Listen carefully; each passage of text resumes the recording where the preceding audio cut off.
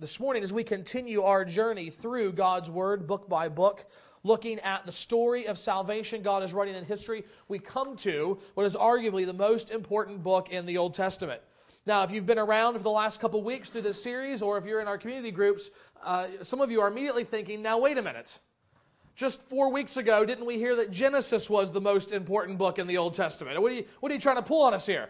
And let me just say that it is certainly true that Genesis is an essential book for theology and living as a Christian.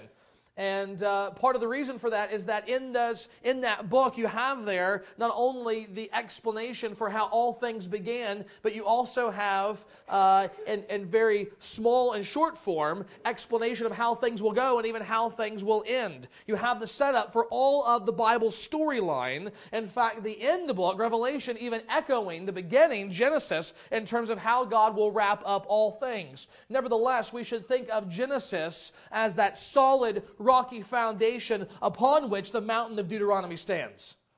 For from this point in the history of God's people, all of the prophets, all of those that would write, all of the kings, will look back and live in light of the shadow of the mountaintop of Deuteronomy. All of the prophets in their condemnation of Israel will key off the essential standard, the plumb line, as it were, of what we see in Deuteronomy and how God's people should live. Jesus himself coming, taking on flesh, living among us as the Lord and Savior, quoted from the book of Deuteronomy more than any other book in the Old Testament. So then, what is Deuteronomy all about? If it's such an important book in the Bible, what is it about in truth? It is 3 final sermons that Moses gave the people of Israel before they crossed into the promised land of Canaan. And hopefully you'll remember how we arrived at this point this morning looking at Deuteronomy. You will remember from the beginning, though being created good and given every blessing from God, humanity rebelled against God's rule and doubted His good word.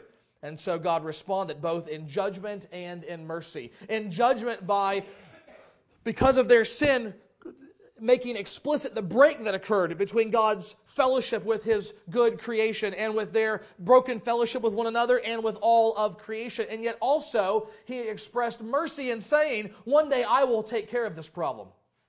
He gave the promise, the very first promise, that one day Christ would come, and saying that one day the serpent who led humanity to sin would be forever crushed, his power defeated by a son that He would provide through the woman Eve.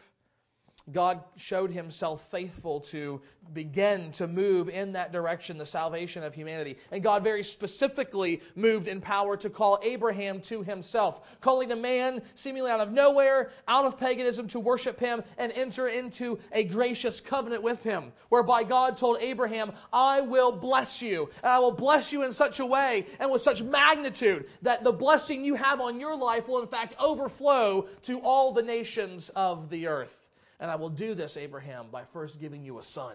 And from that son will come many descendants, upon which will number a nation. In fact, He says, eventually, Abraham, if you could go outside and count the stars, then you will know how many descendants you will have. If you could go out to the beach and pick up the grains of sand and number them, you would know the number of your descendants. And so in the book of Exodus, we see God being faithful to bring about that promise. And we see this, what starts as a large family of 70, grow to, in fact, a nation of 12 tribes comprising around 2 million people. And yet, over and over again, humanity's sinfulness threatened the fulfillment of the promises. And yet God showed Himself faithful to His promises, preserving His people, to the point of leading them out of their captivity in Egypt to the land that God promised Abraham his descendants would have. And yet as they stood ready to overtake it, God's people Israel committed in many ways the exact same sin as that first man did. They refused to submit to God's lordship, and they doubted His word. God said, go in and take possession of the land that I'm going to give you. And they said, no, I don't think so. Why not? Because we don't think you're going to really be with us. I mean, look at those guys in there. Who wants to go up against them? There's already people living there. They're going to kill us. They're going to carry off our kids. No way. Don't you trust me? Haven't you seen all that I've done for you already? No, we don't. And so for the remainder of the book of Exodus and on into Leviticus, what we see is God bringing judgment upon that generation, leading them, as it were, in circles through the wilderness until all of them died off, disinheriting them from the covenant, as it were. And yet God showed mercy. God showed mercy in not completely wiping out Israel, but preserving that next generation, hoping, as it were, that they would continue in faith in Him and take possession of the land. And that is where we arrive here today in the book of Deuteronomy. God's people, Israel, standing on the banks of the Jordan, about to cross over into the land that God had promised him. And here, through His servant Moses, God both renews His covenant with Israel, reminding them of the law that they are to live by and all the blessings of the temple and the sacrifices, and how they are to live with one another. And Moses is here giving these final 3 sermons because of his own sinfulness, which we'll talk more about next week, is not permitted to go into the promised land. He preaches to this people that he has led and gives them a final word of warning and encouragement. If you obey the Lord your God, if you fulfill the covenant, your life will be long in the land. But if you disobey, if you break God's covenant, you will be removed from the land. And it will not be the blessings of God, but the judgment of God that will come upon you. All the while in this, Moses is teaching the people. He is showing them and reminding them, this is how the people of God live. This is how the people who claim to worship the one true living God, this is how they live with one another and before the nations. And so this morning, as we look to a very specific passage in Deuteronomy 6, we see here themes that are expressed throughout the entirety of the book of Deuteronomy. And so what you will have this morning is a broad framework for when you yourselves go and read the book of Deuteronomy, in which to understand and have the different laws and things cohere together in your mind. But more importantly, what we see here is in these directives for how God's people are to live, we see that these same directives extend to us today as the new covenant people of God. So let me read for you Deuteronomy 6, and I would encourage you to follow along as I read. Now this is the commandment, the statutes and the rules that the Lord your God commanded me to teach you, that you may do them in the land to which you are going over, to possess it, that you may fear the Lord your God, you and your sons and your son's son, by keeping all His statutes and His commandments, which I command you all the days of your life, and that your days may be long. Hear therefore, O Israel, and be careful to do them, that it may go well with you, and that you may multiply greatly, as the Lord, the God of your fathers, has promised you, in a land flowing with milk and honey. Hear, O Israel, the Lord our God, the Lord is one. You shall love the Lord your God with all your heart, with all your soul, and with all your might. And these words that I command you today shall be on your heart. You shall teach them diligently to your children, and shall talk of them when you sit in your house, and when you walk by the way, and when you lie down, and when you rise. You shall bind them as a sign on your hand, and they shall be as frontlets between your eyes. You shall write them on the doorpost of your house and on your gates. May God bless the reading of His Word. 3 things that we see this morning, 3 broad directives. The first of which is this: as God's people, we are to love the Lord completely. Love the Lord completely. Moses again says, Hear, O Israel, the Lord our God, the Lord is one. You shall love the Lord your God with all your heart, with all your soul, and with all your might. These verses comprise a summary of all that God's people believed and all that they were to do in living out that belief. In fact, so important was this statement that became very much a creedal statement for Israel. If you were to ask them, some Canaanites, so what are you guys all about? They would say, the Lord our God, the Lord is one, therefore we shall love the Lord our God with all of our heart, soul, and might. To this day, pious Jews will take this little bit of scripture written in Hebrew, and they will roll it up as a little scroll and keep it in a box. They will actually put it on the door frame of their house, so that by the going in and the coming out, as they touch that box, they'll be reminded, this is what their life is about. But what does it mean? What does it mean to say, the Lord our God, the Lord is one?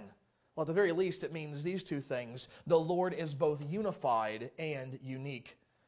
He is unified. The Lord is one. That is to say, He is not duplicitous, two-faced, nor is he capricious, changing his mind on a whim. In other words, he is not like us. God exists with unified purpose and spirit. He will always be who he is, and he will always act according to his character. In that sense, again, he is not like us, and he stands transcendent above all of creation.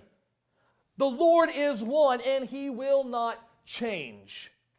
Therefore, when God says, I am perfectly holy and righteous and good and just, there is never cause for concern that God will one day say, I'm tired of acting that way. I'm done. I'm putting on the leather jacket, as it were, kicking my feet up on the desk, and I'm just going to start knocking humans off for no apparent reason whatsoever, the fact that it's fun. God's not going to do that. God will not do that. He says, this is who I am in my person, in my being, in my character, and I am one. I am unified in that. I do not change. But more than that, God is also unique. There are no other gods. Yahweh, the Lord, is not just first among the gods. He is the only true and living God. All others are simply idols, either made with human hands or conceived of in the human mind. And so what was true in reality, that the Lord was unique, that should also be true in the life of Israel.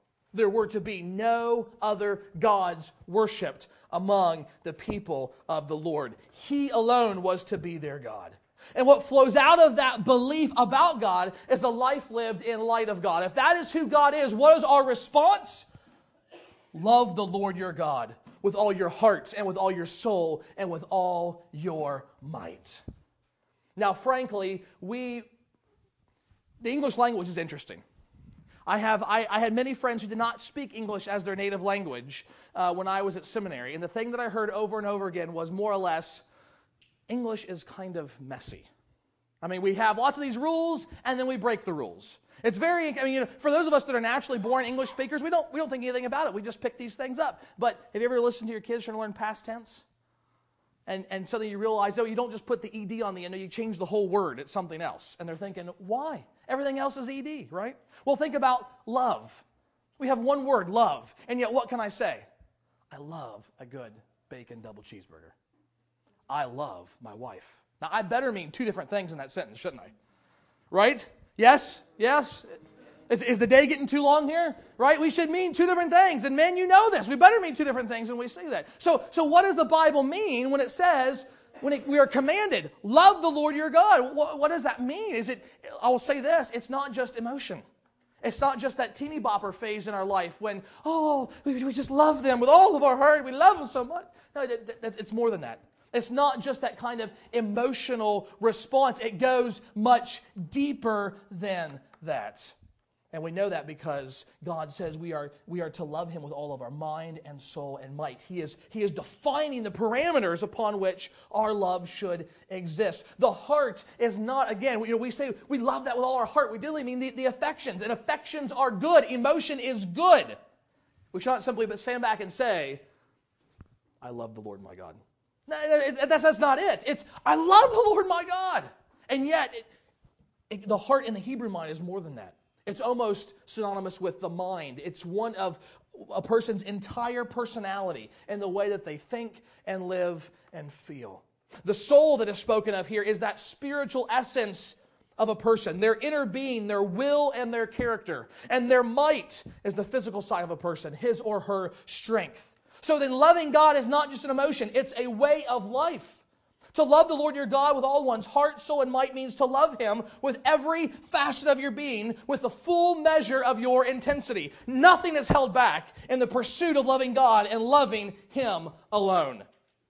And sometimes, as we stand looking at the Old Covenant versus us now in the New Covenant in Christ, there are some laws. In fact, all of the law has come to its fulfillment in Christ. And some of those have been abrogated in the sense that we don't need to literally fulfill what is said. We just need to figure out and fulfill the underlying principle. But here is a command where word for word transfers from the Old to the New. Why? Because Jesus said this is what we're supposed to do. He's asked, what's the most important thing in the law? And he says, this. The Lord your God, the Lord is one. There are no other gods. And you shall love the Lord your God with all of your heart, soul, and might. And I suspect if we asked all of you here in this room, and anyone who would claim the name of Christ, claim to be a Christian, do you love God? The resounding answer would be yes. But is this the way we love God? Do we love Him with all of our heart, soul, and might? The reality is, I think for most of us, and I mean us, the answer is no, we do not love the Lord God this way. Most of us have other things that we give our love and worship to. We love God, but it's a love of convenience. God isn't our first priority. He's just someone that we can easily love when it doesn't conflict with other things in our life. How can I prove that to you? Think about this. Right now, I want you to think about one thing in your life that you realize you could just not live without.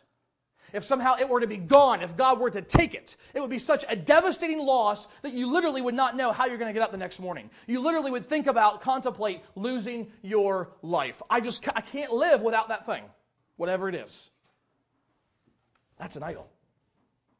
You've just, whatever sprung into your mind is an idol that's in your life.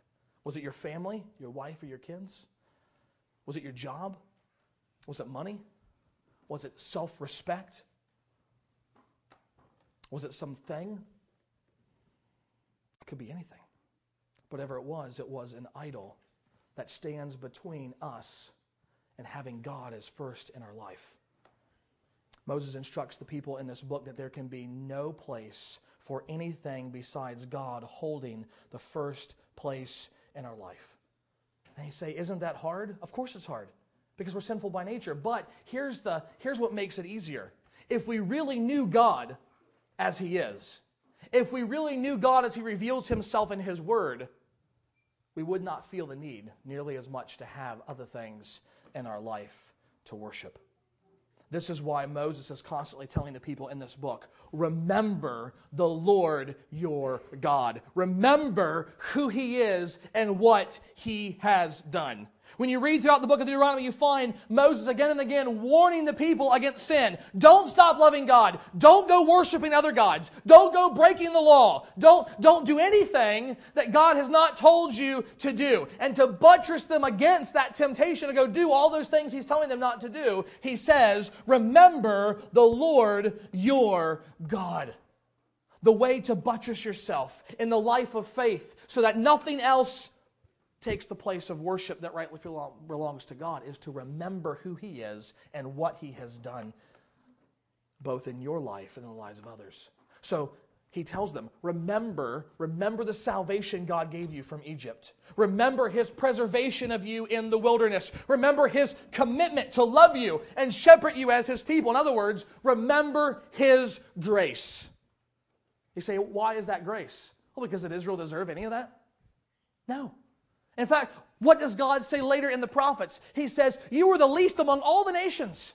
He says, when I found you, you were like a newborn baby whose mom had thrown in the gutter. You were dirty, you were filthy, but I had mercy on you. I picked you up and I cleaned you off. I adopted you as my own and set my affection upon you. For no other reason other than that, I decided to love you. That's grace. That's grace. And God says, remember that, O Israel. Remember that when you think you need this Baal to give you prosperity. Remember, I am the Lord your God who loved you. When you think that you're not going to be able to have kids unless you make an offering to this fertility god, remember, I am the Lord God who loves you. And likewise today, we who live on this side of the cross, we look back to Christ and we say, O soul, remember the God who loves you. Remember the God who purposed in His heart for no other reason than to love you, to send Christ to die in your place as an atoning sacrifice, fulfilling His righteous wrath for your sin. Remember a God who commits to love us and to shepherd us and to provide for us all the days of our life. In the end, we love God the way Moses calls Israel to love God, because God has first loved us. Isn't that what the Apostle John says later in his first letter to the churches? We remember the great grace and mercy that God has shown us. And the response is, I love Him back. But what does that love look like? I mean, we've just said it's the totality of your life. It's Him being first. You hold nothing back. But this afternoon, what does that mean practically? What will that look like in your life? Next week, what does that look like specifically? We may not know, but Moses tells us very specifically. It means at least one thing, and that is obeying God with reverent fear. Obeying God with reverent. This is the second thing that we see this morning. We are to love the Lord completely. We are also to obey His word fearfully. Obey the word fearfully. You know, recently, Dan Brown has another book that has come out as a major feature film. You will remember Dan Brown was the man who wrote the Da Vinci Code. And here just recently in the last week or two, another of his books has been turned into a movie and released called Angels and Demons. And if you read the summary about the plot and everything else, you realize it's very similar to the Da Vinci Code in the sense that he trashes Christianity, specifically the Catholic brand, if I can speak that way, of Christianity. We are shown to be purveyors of half-truths and outright lies that we know are wrong, but we cover up to make the masses happy. It's not a real flattering portrayal for Christianity. But the interesting thing is that while Dan Brown will completely dismantle the Christian faith and essentially say it's absolutely ludicrous for anyone to actually believe it, I bear no malice against individual Christians. It's okay. I still respect you. Go on believing whatever you want. It seems like there's a problem there. It doesn't quite go together, except in 21st century America. And surprisingly enough, there was an article in the New York Times, an op-ed piece that picked up on the essence of basically saying Dan Brown's books and movies epitomize the mindset about religion and spirituality in America. Here's what the author is, Russ Duthoughts, and here's what he says. In Dan Brown's mind, all religions, even Roman Catholicism, have the potential to be wonderful so long as we can get over the idea that any one of them might be particularly true. It's a message perfectly tailored for 21st century America, where the most important religious trend is neither swelling unbelief nor rising fundamentalism, but the emergence of a generalized religiousness detached from the claims of any specific faith tradition. I mean, that's it, isn't it? I mean, he hits the nail on the head, one shot, it's all the way in. He gets it. In America, we like our religion like our burgers. Yes, I'll take the ketchup and the lettuce, but hold the mustard and the pickle, please. Right? I like the hope and the positive attitude and the nice God doing things for me, spitting out grace like a broken candy machine. Nevertheless, don't you dare ask me to bow the knee to a sovereign God. Don't talk to me about a God who's so wrathful towards my sin that His Son has to die in my place. Don't talk to me about a God who might actually ask me to give some of my money over to the church for the cause of missions around the world. Don't talk to me about a God who might actually call me to sacrifice and go myself, not to Africa, but across the street to tell my neighbor about Jesus. I don't want to hear about that kind of a God. Just give me the other stuff. But that's the farthest thing from what you see in the book of Deuteronomy. In fact, Moses goes out of his way to say, God's people live according to God's word. In the words of Jesus, every jot and tittle of it. Moses goes out of his way to say over and over again, listen to what God says, understand what God says, and do what God says. Don't add anything to it, don't change anything in it, and don't leave anything out of it. In fact, Moses, looking forward, of course, obviously, through the superintention of God, looking forward and saying, one day there is going to be a king over you. That king's first responsibility before he does anything else, he'll receive God's spiritual anointing. He will then be enthroned before the people. And the very first thing he does after the celebration, he calls for the priests who bring the book of the law out. And they sit it on the desk of the king. And then someone else comes and brings him a blank scroll with ink and quill. And the king opens up to page 1. In the beginning, God created the heavens and the earth. And he takes out his quill and he writes, because they're Hebrew, they write backwards. In the beginning, God created the heavens and the earth. And line after line, verse after verse, chapter after chapter, the king reads the word and writes his own copy of the word. Why? Why would God have him do that? Because Israel was never a monarchy even when they had a king. They were always a theocracy. God was their king. And that king was not to make judgment or policy or treaty or rule apart from the Word of God. He was simply the mediator of God's reign on the earth. All of God's people were to follow all of God's commands. And so back in verse 1 of this very chapter, what does Moses say? This is the commandment, the statutes, and the rules that the Lord your God commanded me to teach you, that you may do them in the land to which you're going over to possess it, that you may fear the Lord your God, you and your son and your son's sons, by keeping all his commands and statutes, which I command you all the days of your life, that your days may be long. Hear therefore, O Israel, and be careful to do them, that it may go well with you, and that you may multiply greatly as the Lord, the God of your fathers, has promised you, in a land flowing with milk and honey. In terms of the covenant, Moses reminds the people, look, you keep God's word, you do what he asks you to do, things will go great. You will live a long life in the land, a long prosperous life. But if you fail to do the word, you can expect God's judgment and his wrath, and the cursings that he has promised will come through the covenant. But understand that this obedience to God's word is more than just about maintaining the covenant. It's more than just about externals. God wanted from them the same thing he wants from us. Not a slavish obedience that comes from a desire to not be blown up by lightning bolts thrown from an angry God in the sky, but rather a deep, heartfelt obedience that flows from an understanding of who God is and the grace he's shown to us. Our obedience, just like theirs, was to flow out of our love for God. And in fact, as you read chapter after chapter after chapter, you quickly realize that this command to love the Lord your God is central to the book of Deuteronomy. Every verse, every command, every instruction, every law in a real sense is simply a commentary on the command, love the Lord your God. Love the Lord your God. How? By doing this, and by doing this, and by doing this, and by doing this. Not, do this so God will love you. No, God has loved you. You are to love him, and this is how you show that love to him. Isn't that what Jesus said? So often we say, well, I just love Jesus. Well, that's great. I'm glad you do. How do you know you love Jesus? Well, I just do. Well, Jesus gave us a little better test than just I do. He said to his disciples, if you love me, you will keep my commandments. And don't mix the order up.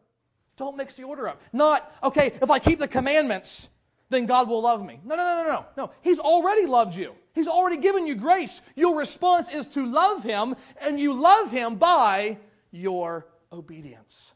This is why Moses says that we are to unite our obedience with a fear of the Lord. It says, this is the commandment, the statutes and the rules of the Lord your God commanded me to teach you, that you may do them, that you may fear the Lord your God.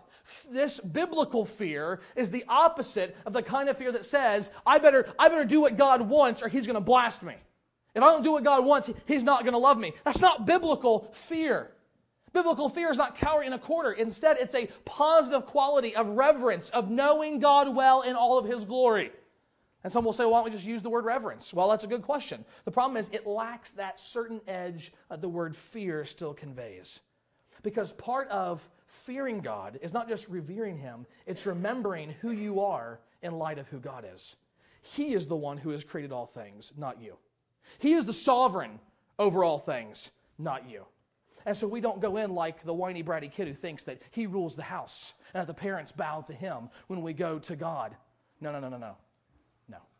He is our Heavenly Father, but he is also the Lord God Almighty.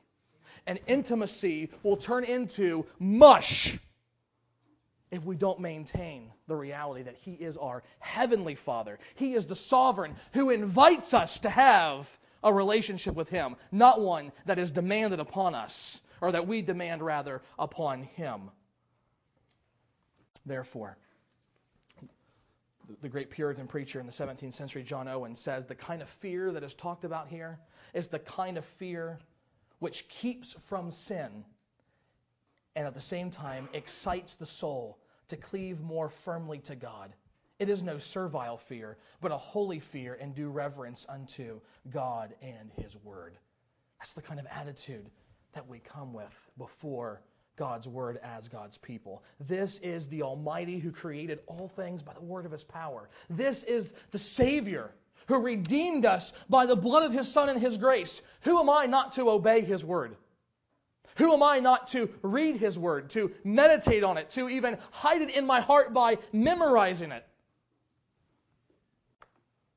It was said of the great preacher Charles Spurgeon that he was so full of God's word that if you were to prick him anywhere in his body, he would bleed the Bible. I like that. I like that imagery. But frankly, I fear what would happen if you pricked me the same way. What would come out of you? Would it be movies? Would it be sports? Would it be politics? What would come out? You know, just the other week I was very encouraged to hear about one of the men in our church who was reading the Bible and was extremely excited about it. In fact, he was so excited that he almost scared his wife. And the reason why that encouraged me is because I said to myself, that is a man after God's own heart. Why? Because Jesus was a man of the book. Jesus loved God's word. He read it. He memorized it. He talked about it with friends. He taught God's people. He fought off temptation with it. Oddly enough, he only quoted from Deuteronomy in doing all of that. And one of the marks of God's people, both in the Old Covenant and the New Covenant, is that they are a people of the book. They hear and obey God's word with a loving, holy, reverential fear. But it's not enough for us to have a personal walk with God. I know we stress that in our country. And that was a reaction to some other things, to vague, empty religion that went under the guise of Christianity, to say, no, but do you know God personally? And that's good and right. But as Christians, we have a further obligation to not just know the word ourselves, but to pass it on to the next generation. This is why Moses gives us the third instruction for us on how we are to live as God's people. We are to teach our children diligently. Teach your children diligently. I'm not a big statistics guy, but let me give you some statistics to help bring clarity to the issue here. A few years ago, Glenn Schultz did some statistical work and determined that about 75% of our young people leave church by the end of their freshman year in college. That's children that have either grown up in the church, who have made professions of faith in church, who've been involved in youth groups and good, strong, healthy churches. 75% of all young people are gone. Now that sounds amazingly high, doesn't it? Well, our own Southern Baptist Convention did a similar study in 2002, and they found that number to be 88%. It was even higher. 88% of all young people leave growing up in Christian homes and being a part of church, leaving by 19 or 20. Do you understand what that means? Do you understand the implications of that? Let's just think about our own convention. On paper, which we know, is probably at least half, I shouldn't say at least three-quarters, maybe even as low as half. But on paper, we have 16 million members. If we are losing 88% of our young people, that means the next generation of Southern Baptists will go down to 4 million members. The generation after that will be 1 million members. The fourth generation after that will be 250,000 members. Do you see that Christianity is very possible for it to die out in just 4 generations in this country? You say, well, why is that happening? Well, here's another insight. One of our seminary professors, Alvin Reed, who was involved in youth ministry and evangelism, he wrote a book called Raising the Bar. And listen to this statistic. Over the last 30 years, we have seen the largest increase in the number of professional youth ministers, youth ministry degrees being handed out, and parachurch organizations designed to reach youth. And yet we have seen the greatest decline in youth baptisms ever. Did you catch that? The greatest number of youth ministry emphasis, and yet the greatest number of baptisms among youth going down. And we hope baptism is a reflection of salvation. Why are we failing so bad? What's our problem in this country? We have all of the great programs. We have all of the great books. We have Christian music. We have a whole industry of Christian music and T-shirts and large national conferences. For Pete's sake, we even have VeggieTales for our kids, right? How could we be going wrong? We're going wrong because the one thing we lack is the very thing God commands us to do, to have a family-driven faith. Listen to what he says here.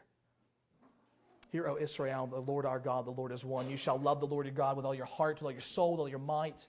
And these words that I command you today shall be on your heart. And you shall teach them diligently to your children, and shall talk of them when you sit in your house, and when you walk by the way, and when you lie down, and when you rise up. You shall bind them as a sign on your hand, and they shall be as frontlets between your eyes. You shall write them on your doorposts of your house and on your city gates. God's plan is for children to be taught about the things of God primarily by their parents. There is nothing more effective in raising up children to love and trust God with their lives than by believing parents showing by example and by specific teaching who God is, why He should be trusted, and what it means to love Him with your life. That is God's first and best plan. That means His first and best plan is not Sunday school, it's not a youth minister, it's not the senior pastor, it's not friends or books or conferences, all of which are great, and they aid in that process. But the first and primary and best plan for taking the Christian faith from one generation to the next is believing parents who actively teach it to their kids all the time. He says when they're lying down, getting ready to go to bed, when they're rising up in the morning, as they're walking throughout the day, as they're going here, there, and everywhere, you are to be creating a culture, a pervasive attitude within your family that the things of God are regularly talked about, and that you are actively seeking to live those things out so that the next generation does not lose the faith, but rather they take it up for themselves. Now my time is almost gone, but I want to say two more things. The first is this. Do not mistake that this is only for the Old Testament. Paul in Ephesians 6 says, this command still carries today. This is still God's plan for His people. And here's the second thing that I want to say. It is true that the ordinary way things work in God's universe is such that if you teach the children, they will learn it, they will know it, they will embrace it. Proverbs 22 rings 6 as a proverb. That is a generally true statement about the way things work in God's universe. Raise up a child in the way he should go, and when he gets old, he will not depart from it. Nevertheless, it's not a promise, and it doesn't always happen. So you could be a parent who did everything you possibly could that you knew to be right to pass on your faith to the next generation, and they've balked at it. And they've said, no thank you, and they've walked away. Let me just say, do not bear the weight of that guilt and burden on your shoulders. If under God you did what you were called to do, what you knew best to do, and they still rejected it, guess what? That's between them and God. That doesn't mean you failed as a parent, and you should not feel the undue weight of guilt and burden for that. Nevertheless, some of you sitting here as well are hearing these verses and hearing this, and internally you may be in great pain and weeping because you look back and you say, I didn't do any of that. I didn't even know to do that. Nobody was doing that. And to you, let me say two things. First of all sin is forgivable. For the most presumptive, willful transgressions of God's will, to even the innocent, unknowing failures to do what God actually requires of us. All sin is forgivable. The day you placed your faith in Christ, God reckoned you clean and forgiven and guilt-free in His Son. The debt of your sin was considered paid on the cross for past, present, and future sins. There's nothing that God holds against you in that way. And yet at the same time, let me say this. God is still sovereign. Don't think for a minute that you missed your chance to raise your kid to fear God while they were in your home. And now that they're gone, there's no hope. Friends, we worship the God of hope. What does David say? Why are you so downcast, O my soul? Put your hope in God. He is the God of hope. So even if your children are gone, they're out of the house, they're older, and you're saying, I missed my opportunity. Fine, you missed that opportunity. Take the one that's there with you now. Begin by you yourself loving the Lord your God with all of your soul and all of your might. Show them an example to follow. Show them a person whose life is unwaveringly committed to God and God alone. And then open your mouth and speak. Speak of the one you love. Tell them just simply the things that you're learning in the Bible, the things that you're learning from in your interaction with other Christians. Tell them the truth that living the Christian life is hard, but the rewards are worth it. Tell them amazing stories of answered prayer. Tell them with love and hope and fear in your voice how amazingly big and glorious the Almighty God is. And then pray. Pray to that mighty God that you love and ask Him to do a work in the heart of your wayward children. pray that God would use the truth that you are actively sharing and the love you're seeking to show them to do a work in their heart, to break up that rocky soil and to draw them to himself. Loved ones, this is God's solution for keeping faith in him alive from generation to generation to generation. And as God's people called out of this world to live according to God's way, we must be diligent to teach our children about God. We must be diligent to teach them how to love the Lord their God with all their heart, soul, and might. As we seek to live as God's people, we must love the Lord completely, obey the word fearfully, and teach our children diligently. Let's pray. Father, we are so thankful for your word, which, Father, allows us to know perfectly your will and desires for our life. Father, we pray this morning that you will have both convicted us of our failings, but also encourage us to better diligence in seeking to love and honor you with our lives. Father, it's our earnest prayer and desire this morning that you would be at work, drawing us close to yourself, perhaps those that heard the gospel for the first time, that Christ saved sinners by his death. Father, that you would provoke faith in them. But Father, for the rest of us that have known and long cherished that gospel truth, that you would continue to grow faith in us, to trust you, to trust that when you tell us in your word how to live, that that is not only right and good and honoring you, but it will bring us the most joy. Father, we ask all this in Jesus' name. Amen.